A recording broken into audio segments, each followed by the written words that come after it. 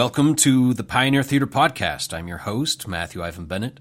Today we have the treat and honor of having the Tony-nominated composer Frank Wildhorn on the show. Mr. Wildhorn is the composer of the Count of Monte Cristo, which will cap off our upcoming 2015-2016 season at Pioneer.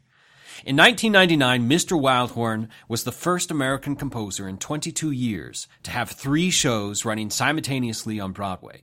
His Broadway credits include Jekyll and Hyde, The Scarlet Pimpernel, The Civil War, and more recently Dracula the Musical, Wonderland, and Bonnie and Clyde. His Count of Monte Cristo premiered in 2009 and has been running internationally in Germany, South Korea, and Japan.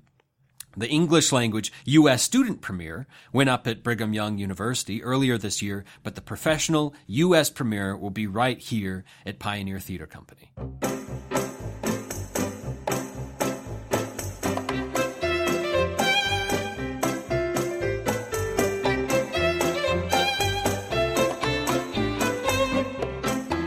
So much of my career is international. Yeah. And we have, over 20 shows around the world now. Holy that are not my 8 Broadway shows. Mm-hmm. And, it's this crazy international agenda that I have.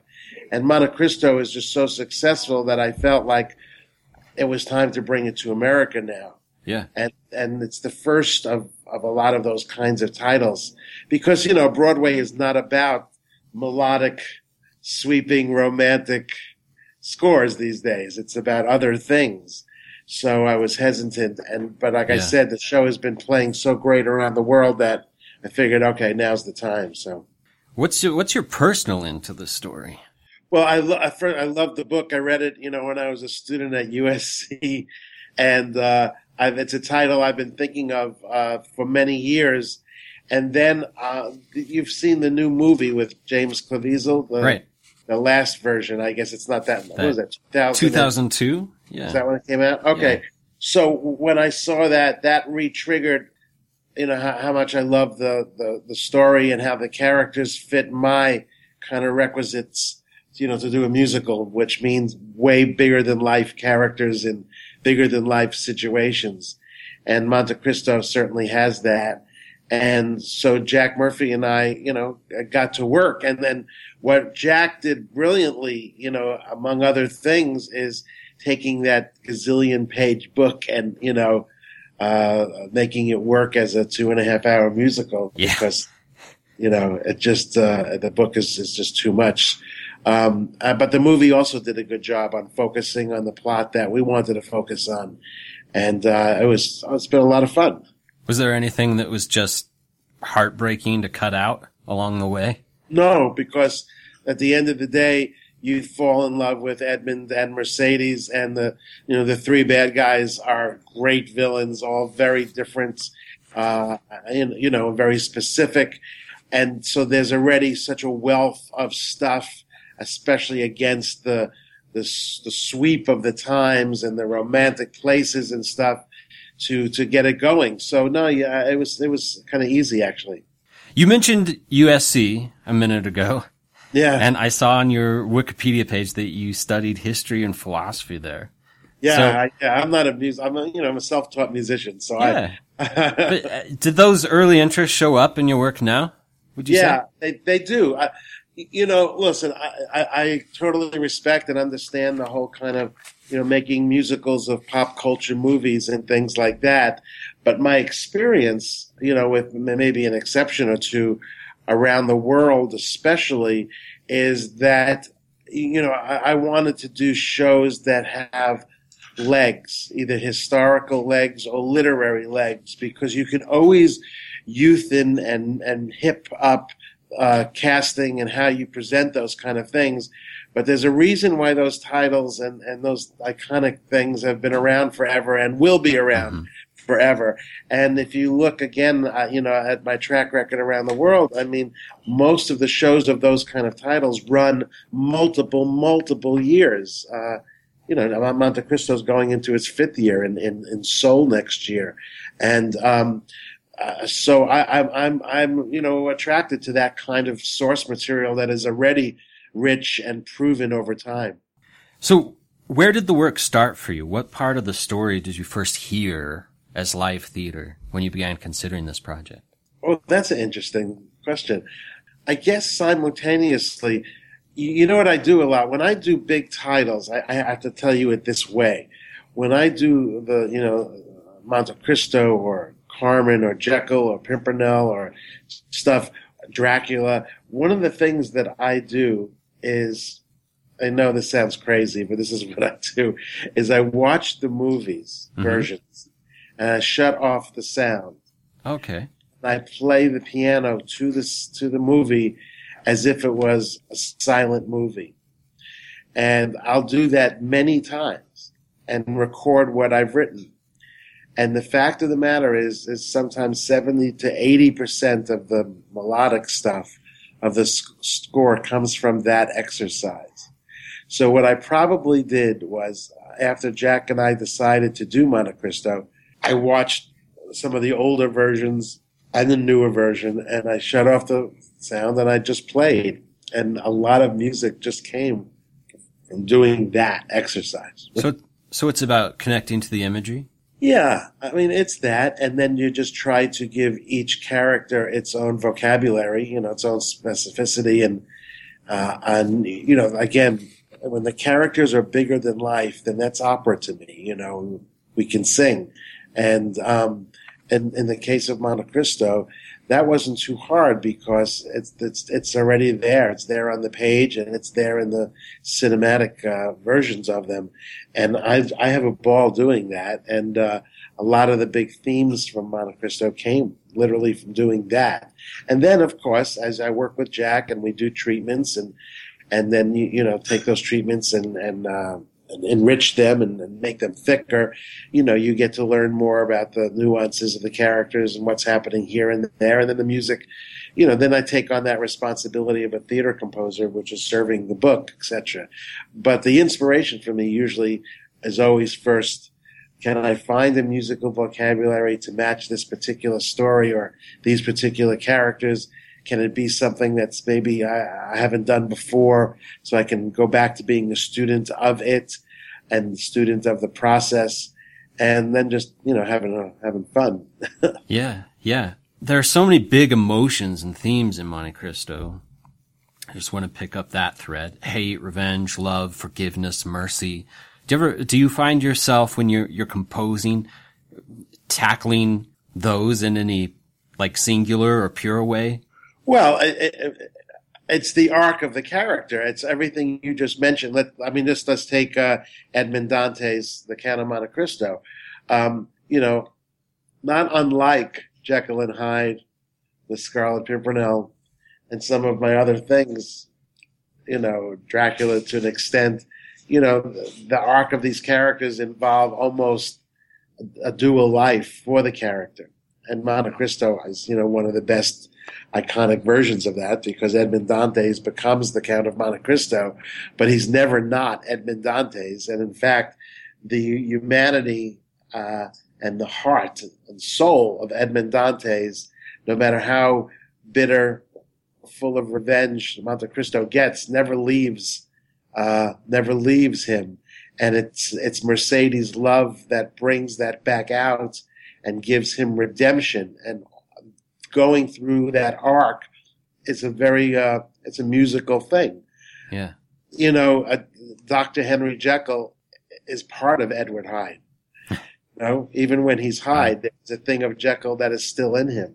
And, as much fun as that was back in the day when I wrote that, Monte Cristo has a little of that same kind of thing is, how do I take Edmond Dantes, make him the Count of Monte Cristo, and musically at the same point, hold on to some Edmond Dantes. And that's always a good challenge, and that's always fun to do.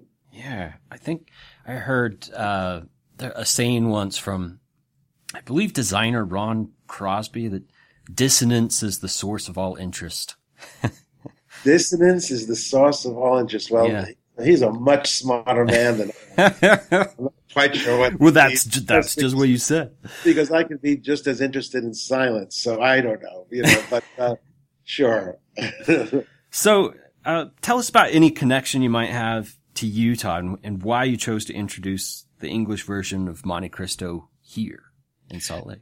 Well, first of all, we're in a business of relationships. I mean, all over the world. It doesn't matter whether it's Utah or Berlin. Right. It's about relationships. And I seem to have a wonderful relationship with the people of Utah. I don't want to analyze it. It's not an intellectual thing. It's kind of chemistry, like when you're dating. Yeah. Or something like that. Yeah. And if you look at the history of especially the Scarlet Pimpernel and the Civil War, they're constantly seem to be playing in different places in Utah, and thank God for that. I mean, I just feel very lucky about that. So that's kind of been there in place for a while and continues. The Civil War thing, Donny Osmond, one of his last albums was called This Is the Moment. Mm-hmm. And the late, great Phil Ramone produced it. And I understand when they did the tour, he did like a video of his entire life to This Is the Moment, which I didn't get a chance to see, but must have been incredible. But it's Donnie's brother, and I know he has a lot of them. And Jimmy? No. One of those. Older brother. Merrill loves the Civil War and loves to play the captain in the Civil War. And I think he himself is responsible for a bunch of Civil War productions in Utah, which, that's fantastic. For whatever reason, the Scarlet Pimpernel has just always had this amazing life in Utah. So maybe its sense of fun, it's kind of, in a way, I don't know. The Scarlet Pimpernel is a musical comedy, but it's also an adventure and it's swashbuckling. But for whatever reason, the elements of that have really attracted Utah audiences over the years, and it's had a wonderful life. But as I said, it gets back down to relationships. And, I have this wonderful relationship with Karen Eisenberg, who I love very dearly, and whose father is both an inspiration and a mentor to me. He's a legend in the theater business, as you know. Mm-hmm. And then, just by chance, a couple of years ago, I met this guy who is involved with BYU named Jeffrey Martin. And he asked me to do a concert there a couple of years ago. I do these concerts, Frank and Friends, which hopefully I will do one around the time we do Monte Cristo at your theater. And the concert went great. And I did the concert. I also did some master classes. So I got an education on the kind of amazing facilities and infrastructure and what BYU has and what they are able to do and how they're able to give the kids these amazing experiences. And I guess I was part of that for this particular trip. And, just conversations ensued. And one of the conversations was, Frank, do you have anything maybe you would like to experiment or start here, do a concert version of, do some kind of version of? And I thought, yeah, you know what? I was thinking about Monte Cristo, and its time was right to bring it to Utah. So that happened. And at the same time that was happening, Karen and I started talking about it, and she heard and saw, all the materials that exist, and she said, yeah, let's do it. And so, that it's all about, this whole business is about relationships, and, so I'm just going to try to do the best I can for her and for her audience. Is there anything in particular you want to see happen with this production? Well, I want it to kind of live its potential. I want to see, if we can get the right people there and give it a life. I've seen it in enough cities and countries around the world to know it's a real audience show. I know from the singers who are the great singers around the world who have been attached to it over the years that it attracts great talent because they want to sing this score. They want to play those parts. They want to tell that story. It is timeless. It is sweeping. It is romantic. Those are the things I love. I love all of those things. And I'm the audience. If I'm nothing else, I am the audience because I'm kind of, look, I'm an ex-jock who writes tunes. Write for yourself, right? And so I always feel I'm pretty connected to the audience and the people who actually pay for tickets and things like that. And, so I do think that if this gets out there, and I have all the faith in the world that Karen will do a gorgeous production with Marsha, I feel that it's going to have a real life here now. And, at the end of the day, it becomes about producing. You really dissect why a show worked and why it didn't. So much of it has to do with producing. I mean, there's a lot of competition out there, so the producers have to be smart to get the people to come. And if the material is there, then it's about producing and marketing. And I think Karen, I'm sure, will do a great job with all of that. And if we attract the right people, we can give it a real life here in America. Well, it did phenomenally. I know the last time we did a play version. It's been a long time, about 20 years ago. One of the best-selling titles we've had. Right. So, we're looking forward to it. But tell us about the process of taking a show that you created in English, then having it translated into 3 foreign languages, now opening here in English. Did you and Jack Murphy, who wrote the book and lyrics, sit down with translator to help them match the lyrics to the notes? What's the process like? Well, it's first of all, it's been an ongoing process of my life now since the early 2000s. We're very lucky and fortunate to have many, many shows around the world, many, many languages, and they're not licensed shows. Like, we're not talking about shows that have been on Broadway, the Jekylls, the Pimpernels, the Draculas. We're literally talking about commissions that, have happened around the world. And so writing with translators is part of our life and has been now for many years. And, we're very lucky. We seem to get the best translators and the most poetic translators and the best stars from the different territories that we work in. In the case of Monte Cristo, we did it first with a great, great producer named Erna Ziegner. And he has an opera house in St. Gallen, Switzerland, of all places. It's an hour outside of Zurich. It's a very idyllic town. It looks like Belle from Beauty and the Beast would live there. It's, right out of kind of The Sound of Music, if you think, with the Alps all over the place. But in the middle of this town is this wonderful opera house. And when you do a show there, when he says yes, you get a 55-piece orchestra and a 30-piece choir, and then you cast the show. So you have 110 people making music every night. And so, first of all, just from my own selfish point of view, for the composer to have that many people making music every night, obviously you can't possibly do that in America, unless it's a special event anywhere on a consistent basis, because of economics. So that's fantastic to start with. So when you write a Monte Cristo and you think of it as big as I think of it, as cinematic as I do, and you actually have the bodies to pull that off, that's a lot of fun. And this guy's a great producer, and he really sees the world. And the European and Asian version of Dracula, which never stops running, it's running all the time, started in his theater. Excalibur, I did last year in his theater, and that is now being licensed around the world. I kind of take care of Asia with my contacts because we're very successful in Asia. And Verna takes care of Europe, and then together we just go from there. And we have another title that I will be announcing soon. That's our next title that I'm doing there. But we did Monte Cristo there. That's where it started. And we worked, of course, with the translator there. We actually auditioned translators in German, and we picked the one that we all thought was the best. And we always get it translated back into English. So Jack sees, what it is that they're doing and that they're close to, what he wants to say. Right. And then, it's a process. When we go through rehearsal there, the translator and Jack are always working close together. And the fact of the matter is I have the easy part.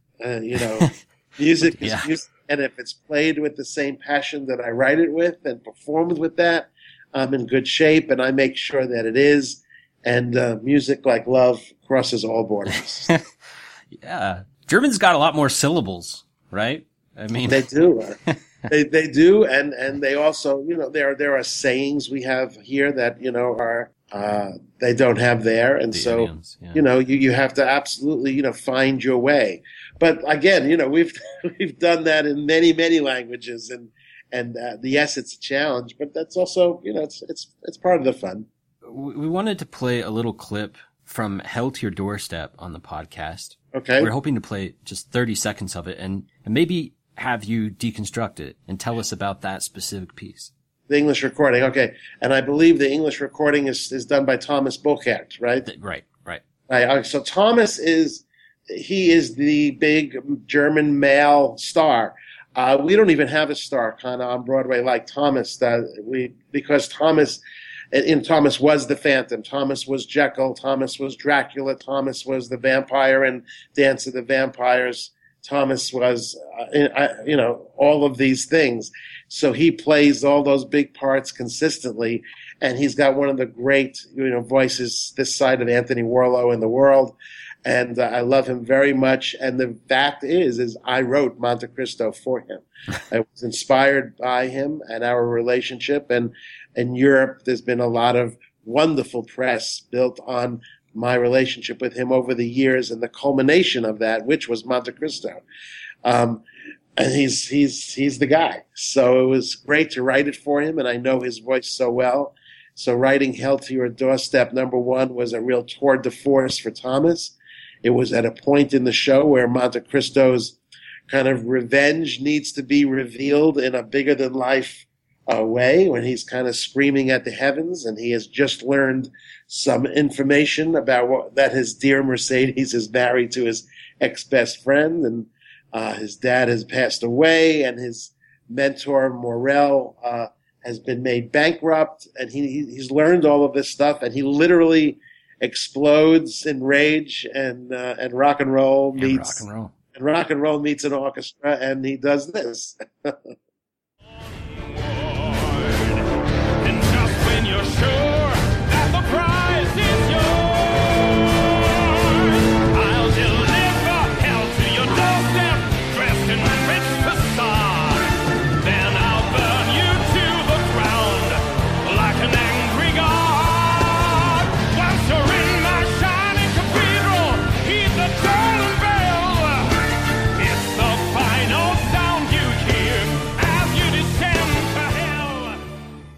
What's the story you desperately want to compose for that you haven't had a chance to?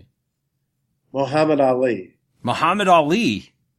Yeah. Really? Well, I want to do Muhammad Ali, and I'm kind of an expert on him. And one of the things about him was he kind of lived his whole life to music. He spoke in lyric, and there's the music of the time, and he was obviously the most, there's that joke, who are those two people with Muhammad Ali? Oh, it's the Pope and the Queen. That's how famous he was at one time in his life. Yeah. The problem is there was a show called Rocky, and so I got to stay away from, boxing, I guess, for a little bit. Right. But I'm going to eventually do Muhammad Ali. There is a Chinese, the Chinese Romeo and Juliet is a story called Butterfly Lovers that has been around for hundreds of years, and it's been made into operas and ballets and things like that. And I want to do a commercial musical of that. But you know what? I'm a lucky guy. I get passionate about a title, and I seem to be able to get producers around the world to make that happen for me. So in the last bunch of years, and kind of, I as I'm speaking to you now, I think I have 8 or 9 international commissions that we're doing literally now, and they go from everything from the world of manga, which is the Japanese comic book, and that's Death Note, which I just finished, which is gigantic. It's like Star Wars. It's gigantic, and it was the first co-production of Japan and Korea. It is a hit in both. It's just been born. I just was in Korea for the opening of the Korean version. So it's gone from there to my next big commission in Vienna is Casanova. The one I just finished the workshop for in Seoul is Mata Hari at the Moulin Rouge. I mean, so all the things I've wanted to write, I'm literally writing right now.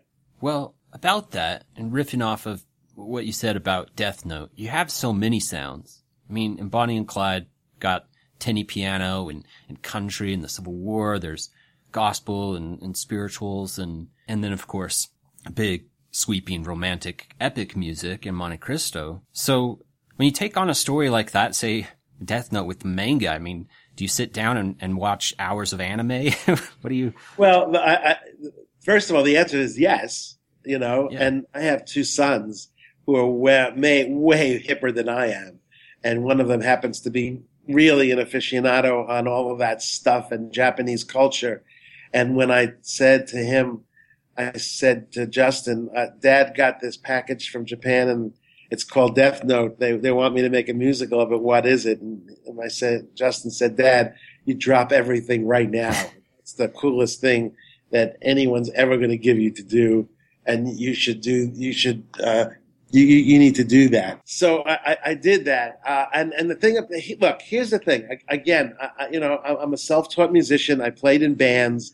I stumbled into theater, had no idea I was going to get into theater. I'm still very much, I probably have had the most original shows in the last bunch of years on Broadway, and yet I'm still kind of seem like a fish out of water here in many ways. I still make records half the year. I've never left the pop business. I just approach it in a different way. I've been lucky to be able to take the stars of many of my shows and give them recording careers. I'm doing that now in Asia and in Germany, in fact.